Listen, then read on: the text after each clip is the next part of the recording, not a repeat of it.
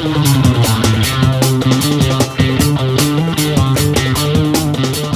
Fire 88.5 2 Triple R. You can find out more on my Instagram at Quiet Fire Radio. Welcome back to Quiet Fire. You are here with Jeremy, another beautiful Saturday on 2 Triple R. This week's special guest, someone I'm thrilled to have on the show, all the way from our nation's cultural capital, Anna Smyrk. How are you? I'm really good. How are you? I'm so good. I'm so good. Now, we're just a short duration away from the release of your latest single, Human Condition, released on the 13th of May. How does it feel to have that out in the world? Yeah, it feels so good. It's really, really fun to have it out. I've been, building up to it the last few months, and it always, takes a bit of time to get things rolling behind the scenes. So it feels like a little bit like it's been a long time coming, and now I'm just really happy that I can share it and, let people hear it. It's great. Absolutely. I mean, on a personal level for you, there must have been a fair bit of anticipation. You released the first EP, 2018, Song of the Silver Tongue, followed by Swim in 2019. And just by looking at those, it must feel like you had 2020 off in some senses. But of course, this song was written with 2020 so deeply in mind. Tell me about your 2020 as a creative person. Yeah, it was a weird year. I'm sure a lot of people can relate to that. So yeah, I released an EP late 2019, November. So I had a lot of touring planned for 2020. I had a run of little festivals, and I was heading over to the UK to do a tour there. And of course, that all changed. So I was kind of stuck at home in Melbourne and had a lot of time to think and write. So I wrote a lot of new stuff, which was really good.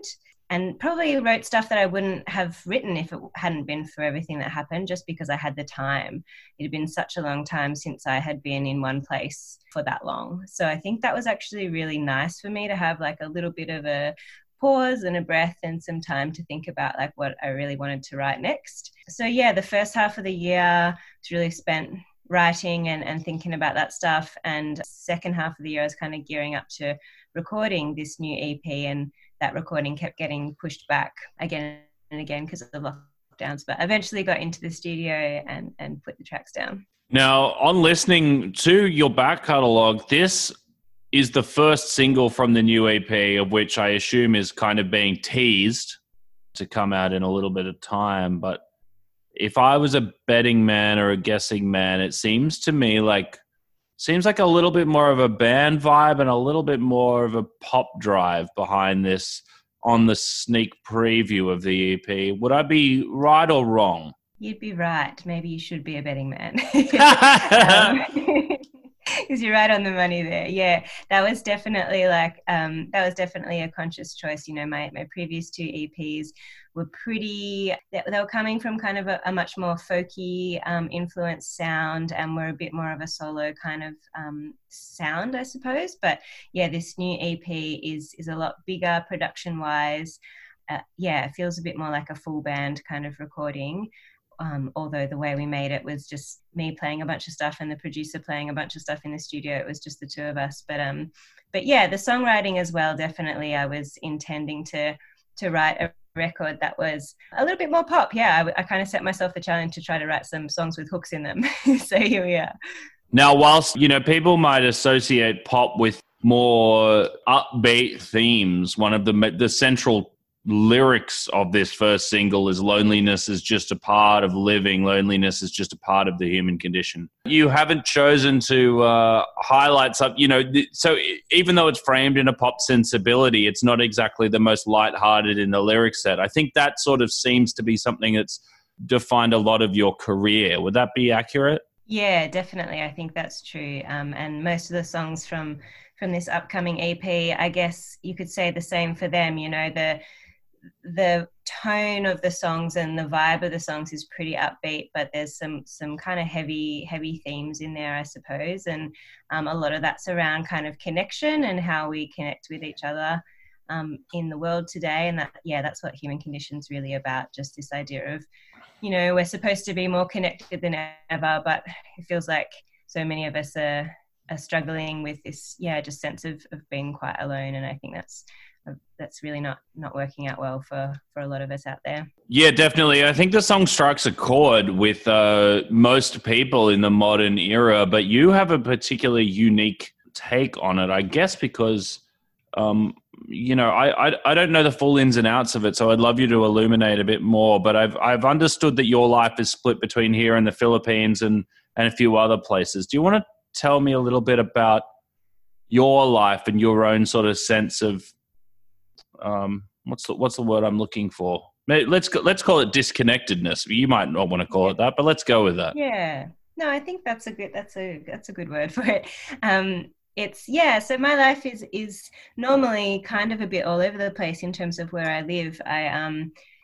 When I'm not playing music, I work in international development, so that takes me to lots of different places around the world. So I've spent several years living outside of Australia, around Asia and Pacific Island countries, and lately, before COVID hit, I was kind of splitting my time between touring and playing music in Melbourne and Australia, and working in the Philippines, in Manila. So I was kind of doing a few months here, a few months there. And I guess, so I think that has informed a lot of my songwriting of late, that idea of like trying to figure out how to connect with people when I'm moving around so much. So I'm thinking a lot about my relationships and my friendships and my family, and just reflecting a bit on how to have meaningful connections with people when I'm not physically around all the time. It's interesting as well that I know people who move around a lot, musicians, tend to fall into one of two buckets. There's people who travel a lot and take on the influences around them, and their records sound broadly international. But you, on the other hand, sound immediately identifiable as Australian. Do you find that perhaps because of the travel, you kind of over accentuate your own home voice, I guess, when you're writing the music? And I mean, I guess what I'm saying is not thematically or musically, but your vocal line, it's probably a little bit of the music as well, but it's immediately Australian to me. Yeah, that's interesting you say that. I think that is true. Definitely. I guess a big part of that is that I sing quite in an Australian accent, and I don't really know how to not sing in an Australian accent. When we were recording these songs, my producer was saying, what are we going for here? Do you want to really lean into the Australian accent? Do you want to try to like do something a bit more neutral? And I did want to stick with the Australian accent. I think it's cool to, I'm not trying to be anyone I'm not, this is how I talk. But also I kind of don't know how to sing in a different accent and still feel like I'm me. So this is just it. This is what I do. Now, I had read that you'd been in bands previously, and the Anna Smyrk project sort of had a band in tow at one stage as well. You obviously tour with bands, but flip between them both. But this album is going to be more band driven. There's always excitement with, all the new process, but was there hesitation with leaping back in with a band at all? Yeah, a little bit, I suppose. Definitely when I've had a really solid full band setup, that's really fun and exciting in lots of ways, but it's just logistically more complicated when it comes to touring and making stuff happen. So when I tried to make a more flexible setup over the last years, that was kind of intentional. I wanted to be able to play solo. I wanted to be able to play with a smaller setup so we could tour more easily. And I didn't have to sort of rely on the schedules of like 5 or 6 people lining up to be able to head out on the road. So but we are sort of back in a full band kind of territory now, which is really fun. Like, it's just good to change things up, I think. I've been touring mostly solo or as a trio the last 2 or 3 years, and I'm still doing a few shows in smaller setups, but the shows that I have coming up over the next weeks and months will be with a full band, and I'm just super excited about it. It's been ages since I played a live show with a drummer, and it just brings a whole different energy. So it's going to be good. Yeah, absolutely. And I think the other thing that, not to labor a point, is that, if you were ever going to play a solo show, you had the chance last year. Everyone had their Instagram live feeds. Everyone had, everyone tore their songs to shreds and turned them into acoustic ballads. And it was great. It was great. I don't want to take anything away from anyone. But I feel like that sound is, a lot of musicians are kind of feeling wary of doing that anymore. They're cautious about going out there and going, oh man, we did the bedroom sessions last year. Let's get a lead guitarist and someone to belt the drums to holy hell. Totally. I hadn't really thought about it in those terms, but I think there's definitely something in that because, when I'm going out and seeing other people's gigs over the last few months, that's just been the vibe that I want to hear. I want to hear a big setup. I want to be able to, kind of have that big wall of sound coming at you and really get immersed in it. Because I guess that is what we've really missed. There's been other ways of accessing music over the last 12 months or 18 months. But yeah, we just haven't had that like huge, big wall of vibration in the room. So yeah, it's time to bring that back, I reckon. Now, during those times, as your recording sessions were delayed and postponed and you were reorienting yourself and rewriting the songs and trying to adjust in your own mind to what this EP was going to be like through 2020. What was on your stereo that you feel has kind of unconsciously sort of appeared on this record? What were the bands and artists and, other records that were inspiring you? I think some artists that have definitely been inspirational for this record are Middle Kids. I've been really listening to a lot of Middle Kids over the last 18 months. I think probably Sharon Van Etten as well. It's one of the last not one of the last, but it's a recent big live show that really sticks in my mind when Sharon Van Etten was out in 2019, and she put on this just like crazy, huge, amazing rock show. And I think that was one of the times when I started to be like, I want to do that. That looks awesome. So I think that was a big influence. Big Thief is another one. I think they kind of draw that line of what we were talking about before of some really kind of deep, kind of heavy lyrical content with a bunch of different like vibes in terms of the music. So I think that was an influence too. So the live show will have you revisiting some of the old songs in a new format as well. Would that be accurate? Yeah, that's accurate. So a bit of the stuff that I had in my live set prior to 2020 in a bit of a different feel, and then some of the songs that will be on this new EP, and then a bunch of like even more recent songs as well that I'm working on with the band. Are you able to tease a little bit of the schedule we can be expecting? Like how far away are we with this EP? We're looking at September for the EP. So there'll be another single out in August, and then the full EP late September, early October. Excellent. That's and would plan. would one coincide that with some sort of a tour? Yes, absolutely. Yeah, that's the plan, to be doing a bunch of touring September, October, and hopefully getting up to New South Wales and seeing you guys up there.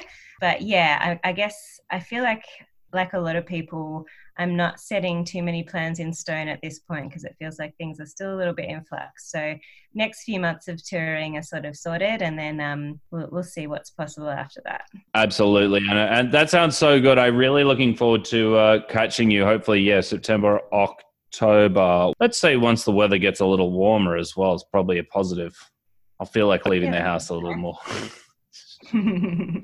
I can definitely hear that you had that Middle Kids influence in there. Absolutely. So that's really cool. Now, if you had the opportunity to pick some of your supports for this tour, or someone, you had your dream to support you on your tour up the East Coast, who would that be at the moment? That's a great question. I don't know. I've got a couple of really great supports playing at my Melbourne single launch show in a couple of weeks. A local band called Marigolden, who've released a couple of singles in the last few months, and Tamara and the Dreams, another local band who are putting out some really, really fun indie rock stuff from Melbourne as well. So that's going to be a really fun show.